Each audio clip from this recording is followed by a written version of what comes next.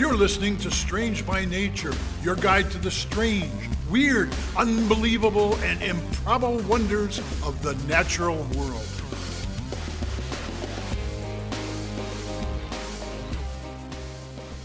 Hello, everyone. Thanks for being here today. I am Kirk Mona, and I am joined today by Rachel Ginza and Victoria Thompson. We are all professional naturalists who together have scoured the world for weird and wonderful wonders just to please your mammalian brain's desire for novelty. Isn't that nice? Let's do this. The spring of 1883 would have seemed like any other year in Jakarta, Indonesia, were it not for the loud sounds of explosions in the distance. I know what this is. Where are you going with this? Now, May 19th, steam started to rise from the awakening Krakatoa volcano. Oh. Oh. So earthquakes had started just a few years earlier, but the volcano was entering a new phase of waking up. Jakarta was 100 miles away, but explosions could be heard as an eruption of ash blew an estimated 20,000 feet into the sky. And this was just a precursor of things to come later on that year. Oh, yeah. I have to take Nearly this off my list. a month later, on June 16th, another eruption occurred. This one was more violent. Instead of just one column rising from the stratovolcano, now there were two. What? Like two different, venting spots where there was things coming out, like ash. Yeah. And this volcano at the time, by the way, Krakatoa, was known to have 3 different sort of cinder cones on top where things were sort of active spots. Two of the 3 were now active. In early August, Dutch topographical engineer Captain H.J.G. Fezenaar, I believe you would say his name. We're going to go with it. Came to the Krakatoa Islands to investigate, and he reported that there were now 3 major ash columns rising from the volcanoes that went from June to August. He actually set foot on Krakatoa and reported that all vegetation had been destroyed, and there were only tree stumps remaining. There was also, at this point, 2 feet of ash covering the island. Of course. Wow. Yeah. That's a Why lot of are you ash stepping already. foot on the island? Why? People do things. So now that sounded like there had been some pretty serious stuff going on there, but the worst was, of course, yet to come. If you know anything about this story, eruptions intensified on August 25th, and by the 26th, the volcano entered the history books as one of the most talked about volcanic eruptions in human history. By 2 p.m. that day, an ash cloud was rising 27 kilometers into the sky. Wow. So that's 88.5 or 88,500 feet. Okay. Now, your commercial airliner is usually flying at about maybe 30,000 feet. Right. This was 88,500. That's 16 miles high. And there, indeed. Yeah. There were continuous eruptions, explosions, and even tsunamis that hit Java and Sumatra. Because this thing was just starting to go nuts. It's like the fireworks locker getting ignited. Yeah. Go big or go home. This was the beginning of the end. Now, for those of you who have vaguely heard of Krakatoa, you might know that a very large explosion is coming. But what you might not know is that it was actually there were actually 4 large explosions, not one. Oh. So the third is the best known, but there was 4 of them over the course of August 27th, which is a few days later, the next day.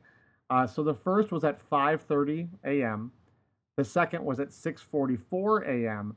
And both of these were accompanied by very dangerous tsunamis that spread out through the area and caused a lot of damage. The third explosion, the one that everyone has heard of, was at 10:02 a.m. Oh, more people are awake then. I think everybody was awake already. Everybody was awake, Rachel. Okay. Everybody was very much awake in the area. This explosion was so violent and so loud, it was heard unbelievably far away. The blast was heard on the island of Rodriguez, which is near Mauritius. which is 3,000 miles away. It was also heard in Perth, Australia, which, Rachel, you talked about in your last episode. And Perth, Australia was 3,110 miles away. Now, we probably maybe can't picture like where in Indonesia Krakatoa was and where, Perth, Australia is if you're not from that area. So I'm going to put it into a couple other ways to think about it, all right? So for those not from that part of the world, that would be like hearing a sound from Dublin, Ireland in New York City. Yeah. So that's real far. Or another way, imagine, if we want to talk volcanoes, imagine that Mauna Loa on Hawaii exploded instead. That explosion could have been heard in Denver, Colorado. It's like, oh my. Okay. My. Okay. So another way of trying to put the context of how big this explosion was is to talk about TNT. So a stick of TNT packs quite a punch, but now picture 2,204 pounds of TNT. That's quite a lot. That's a metric ton, or 1,000 kilos. Yeah, that's a lot. So 1 ton of TNT is a lot. You want to be anywhere near 1 metric ton of TNT going on. Not even close. I want to talk bigger, though. Let's talk about kilotons. That's 1,000 tons. To visualize that, picture not a stick of TNT. I almost said dynamite. TNT and dynamite are different. They are.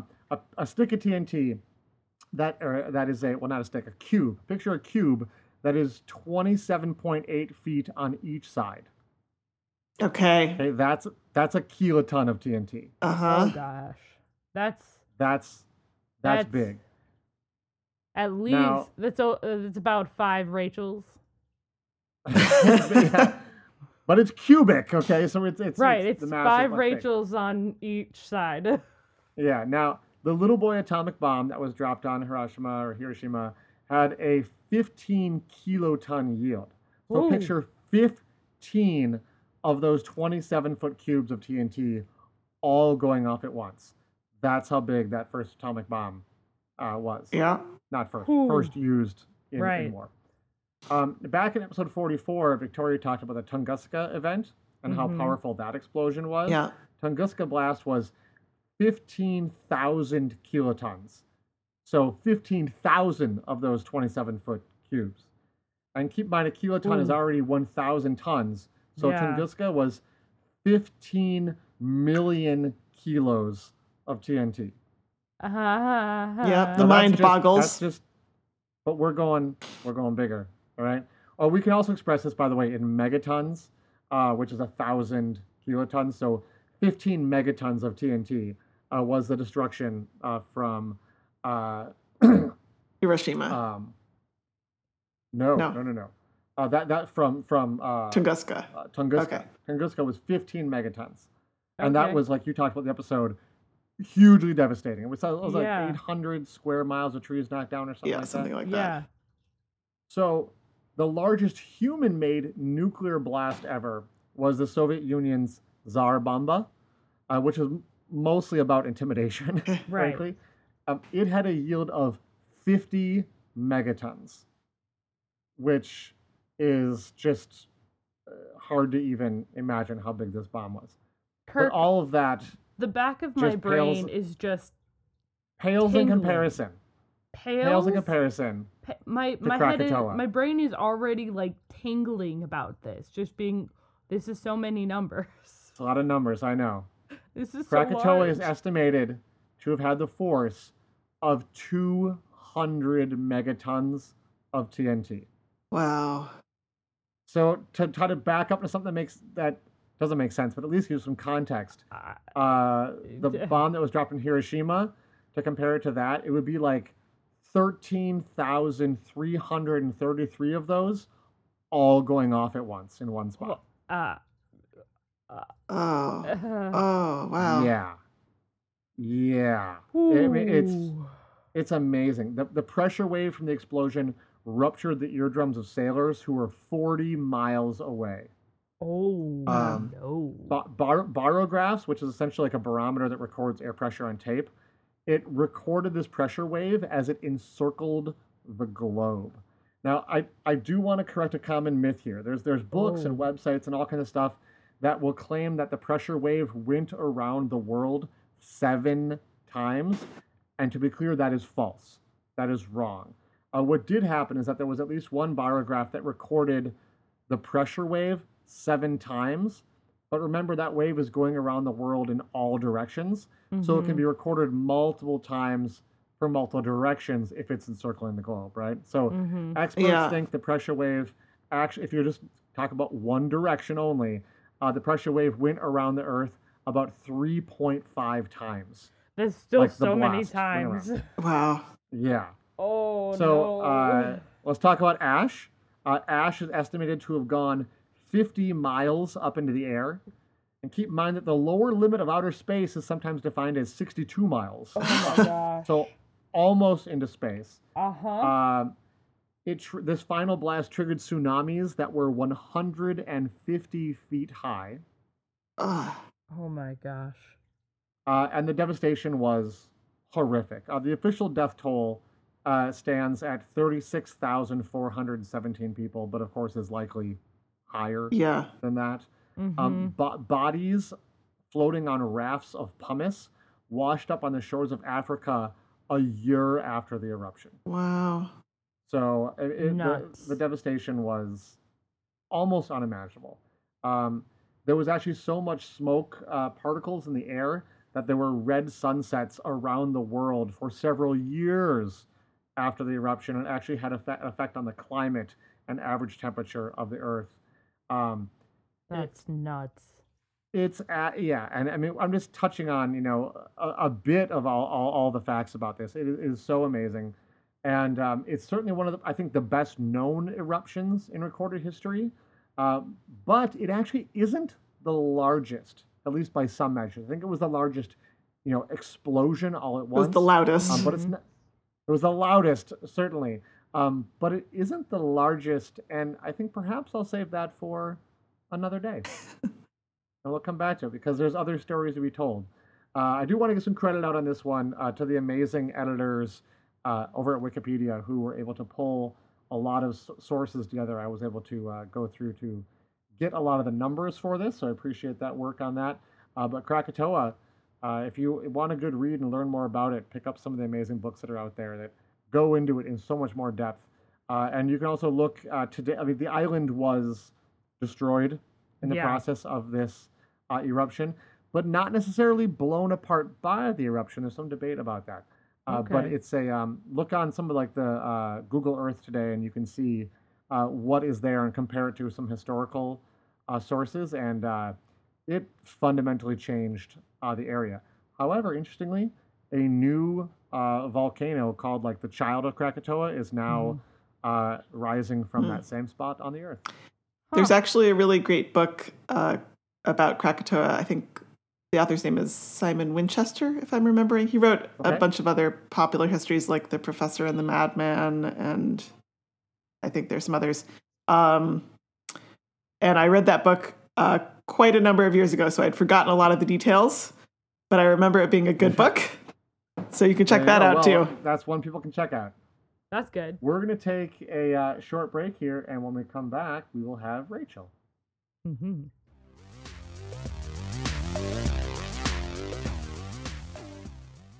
Strange by Nature podcast is brought to you by listeners like you who have joined the Society of Strange, our membership group on over at patreon.com/strangebynature. Society of Strange members can join at one of 3 different membership levels and help support the show, and also get some fun stuff like water bottle stickers or access to super secret content.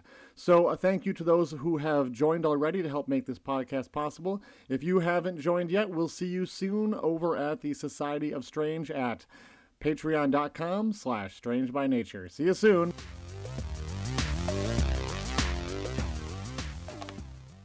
So, after all of that, thanks, Kirk. Sure, you're welcome. I think we need to talk about something a little sweet. Oh, that'd be great. Sweet. We're talking about honey? I would love to talk about honey, and trust me, it's definitely on my list because but not bees. Ebarf. Yay. I'm sorry. I may have just gotten a delivery of honey today from the researchers who are doing research on our property at work, but we don't need to talk about that. Anyway. Because you're not talking about honey. I am not. Today, I want to talk to you both about pineapple. Ooh, I don't like pineapple. It's the one food I really, really dislike. Gosh. You too, all Kirk. Right. I'm surprised. And my husband also, but I feel like everybody else loves pineapple. Oh.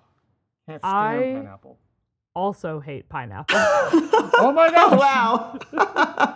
We are the anti-pineapple podcast. I had no idea all three of us shared this distaste. Now I feel even closer to the two of you. Oh, it's so good. It's the texture. But even it's the flavor. I think it's an acidity thing. It's the acidity thing, which I'll get into a little bit. The taste reminds me of vomit. Ooh. Oh. So excellent. There you go.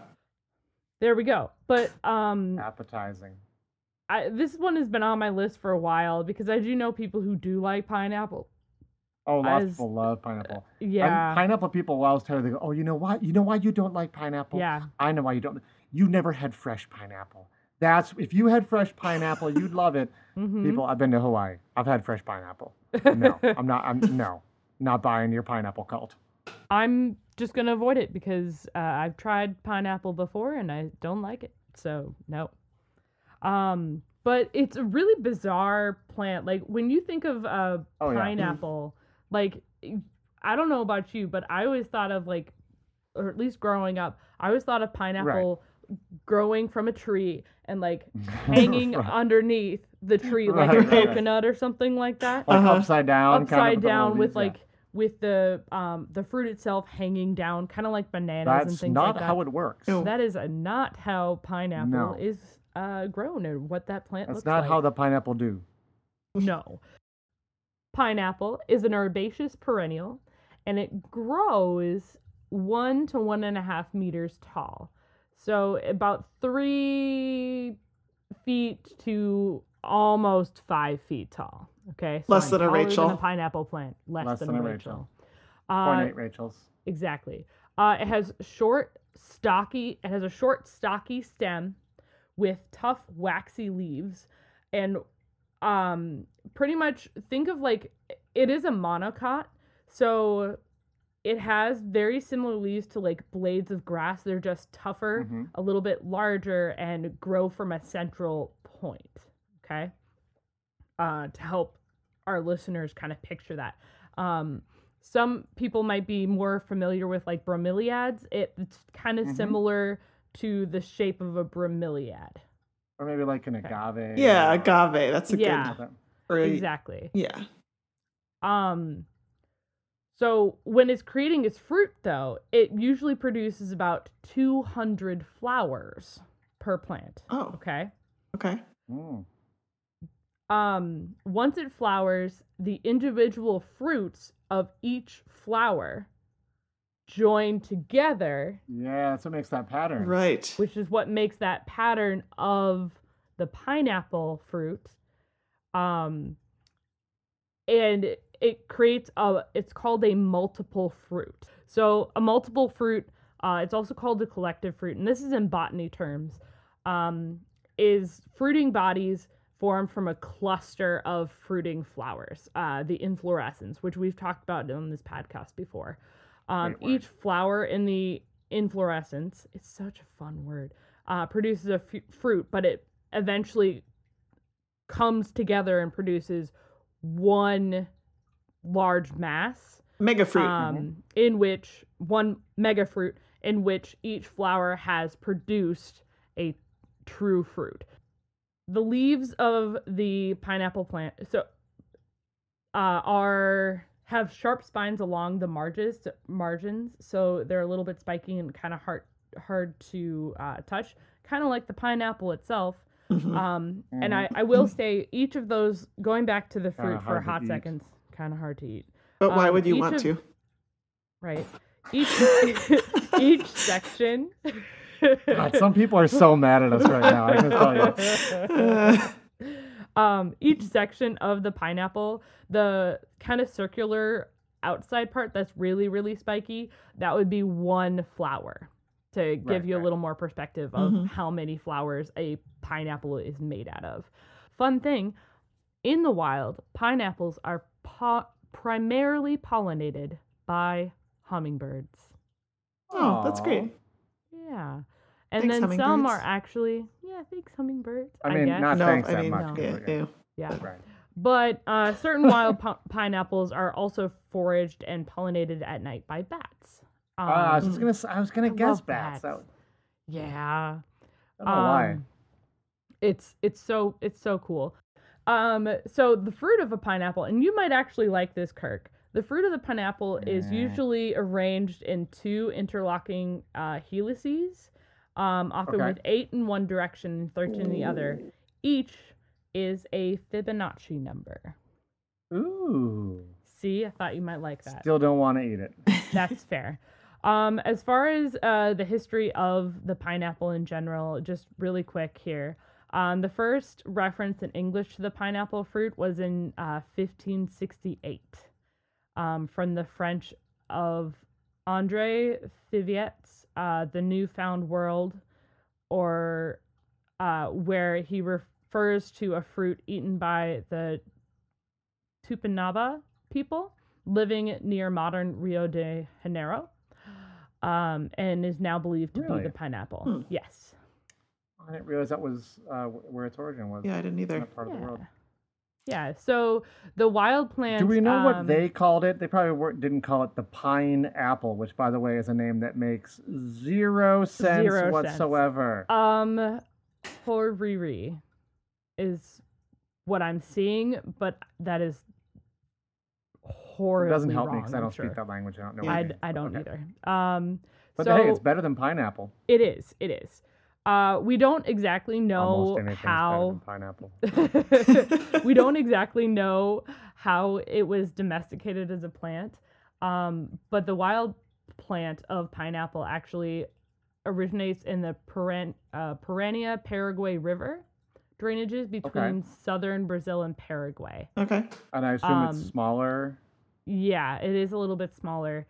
It's spread as a crop throughout South America, and archaeological evidence has found it as far back as 1200 to 800 BC in Peru, and 200 BC to 700 AD in Mexico, where it was cultivated by both the Mayas and the Aztecs. So it was a pretty widely distributed and stable component of the diet of a lot of Native Americans. And unfortunately, Columbus was the first one to encounter the pineapple, so maybe we have him to blame. Oh, we do have him to blame for why it is called the pineapple. He brought it back to Spain, and he called it the Pina de Indies, meaning the pine of the Indians. And well, it looks a little like a pine cone, Kirk. That's where the pine came from. Oh, is that old pine cone? Yeah, maybe. Yeah. So I'd rather eat a pine cone, frankly. Well, pine nuts are delicious. Yeah. There you go. Pine nuts are amazing. Pine nuts don't taste like battery acid in your mouth. So one thing I wanted to talk about was just the reason why some people really don't like pineapple.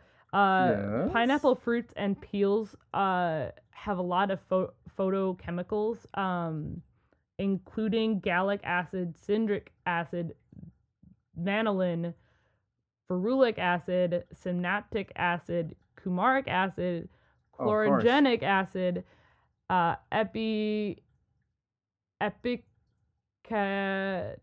can do it. Oh gosh, epic. I'm gonna guess it's a kind of acid. Acin and arbutin.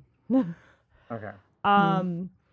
And these enzymes can cause pretty much what it comes down to is raw pineapple juice can be used as a meat marinade and a tenderizer, Yeah, because it's the food that like digests you as you're eating it. Yeah. Yeah, it's slowly breaking you down, like your tongue and your mouth as you're eating it, which is why it can be really difficult to eat a lot of, although I don't know why you would want to, why you would eat a lot of pineapple at once. Your mouth feels like kind of numb or like kind of not great feeling, and this because the pineapple is trying to eat you back. The acids, just the sheer amount of acids that are in the pineapple fruit themselves, cause a lot of issues, or is digesting and like breaking down your mouth. Yeah, and those enzymes are why it says on the box of Jell-O that you shouldn't put fresh pineapple in with your Jell-O because it won't gel because it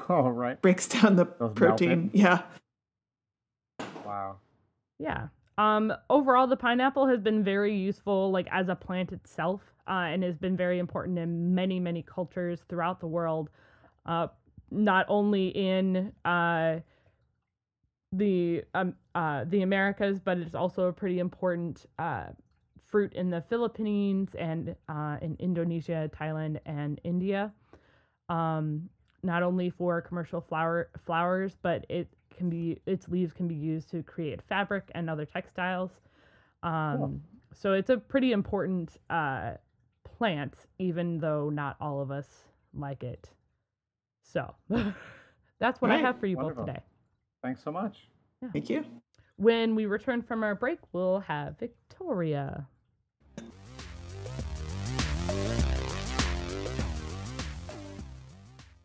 Hey, we're back from the break. I'm going to tell you about Christoph von Buren and Daniel Kronauer, who are two biologists who study a species of army ant in Costa Rica. It's called Eciton burchellii. You may have heard of army ants. Instead of building nests like most ants, they have no fixed address and they swarm over the forest floor, devouring everything in thea path, mostly insects. There's a lot of exaggeration out there about, them stripping cattle to the bone, etc. I hadn't heard that one. Okay. Yep, I have. I could do a whole segment about army ants, and I may do that in the future because they are fascinating and very strange, but I am here today to talk about something even stranger. So von Buren and Kronauer conduct their research by sitting in folding chairs in the jungle at night, which is when army ants conduct their raids, looking at them with flashlights to study their behavior. Which sounds like a great time. Really? Sure, there was absolutely no beer involved in this research whatsoever. Yep, working here. Hold on. Yep, there goes some ants. That's scientists for you. So they were sitting there one evening in 2014 when they noticed something a little weird about the appearance of some of the ants. Their abdomens looked just a little different. And oh, yes. And then they realized that these individuals looked like they had two abdomens. What? What? I've heard of this. So they managed to capture a few of these insects and they put them into little glass vials, the way you do. And when they gave the vials a shake, the extra abdomen fell off. And it was a beetle. That's just rude. What? It's a beetle. It's a beetle. Oh, it was a beetle. Oh, okay. Beetle the size and shape of separating a second. Sorry, what was that, Rachel? Abdomen. I thought they shook it and they accidentally detached the second abdomen. Like Ringo Starr just fell off. Whew. Oh no. Okay, that was bad. Yeah, it was really bad. I'd like to apologize to all the listeners for my terrible Beatles joke. All right. So a beetle the size and shape of an ant's abdomen that spends its life hitching a ride on an army ant by clamping its jaws onto the ant's waist and pretending to be its butt.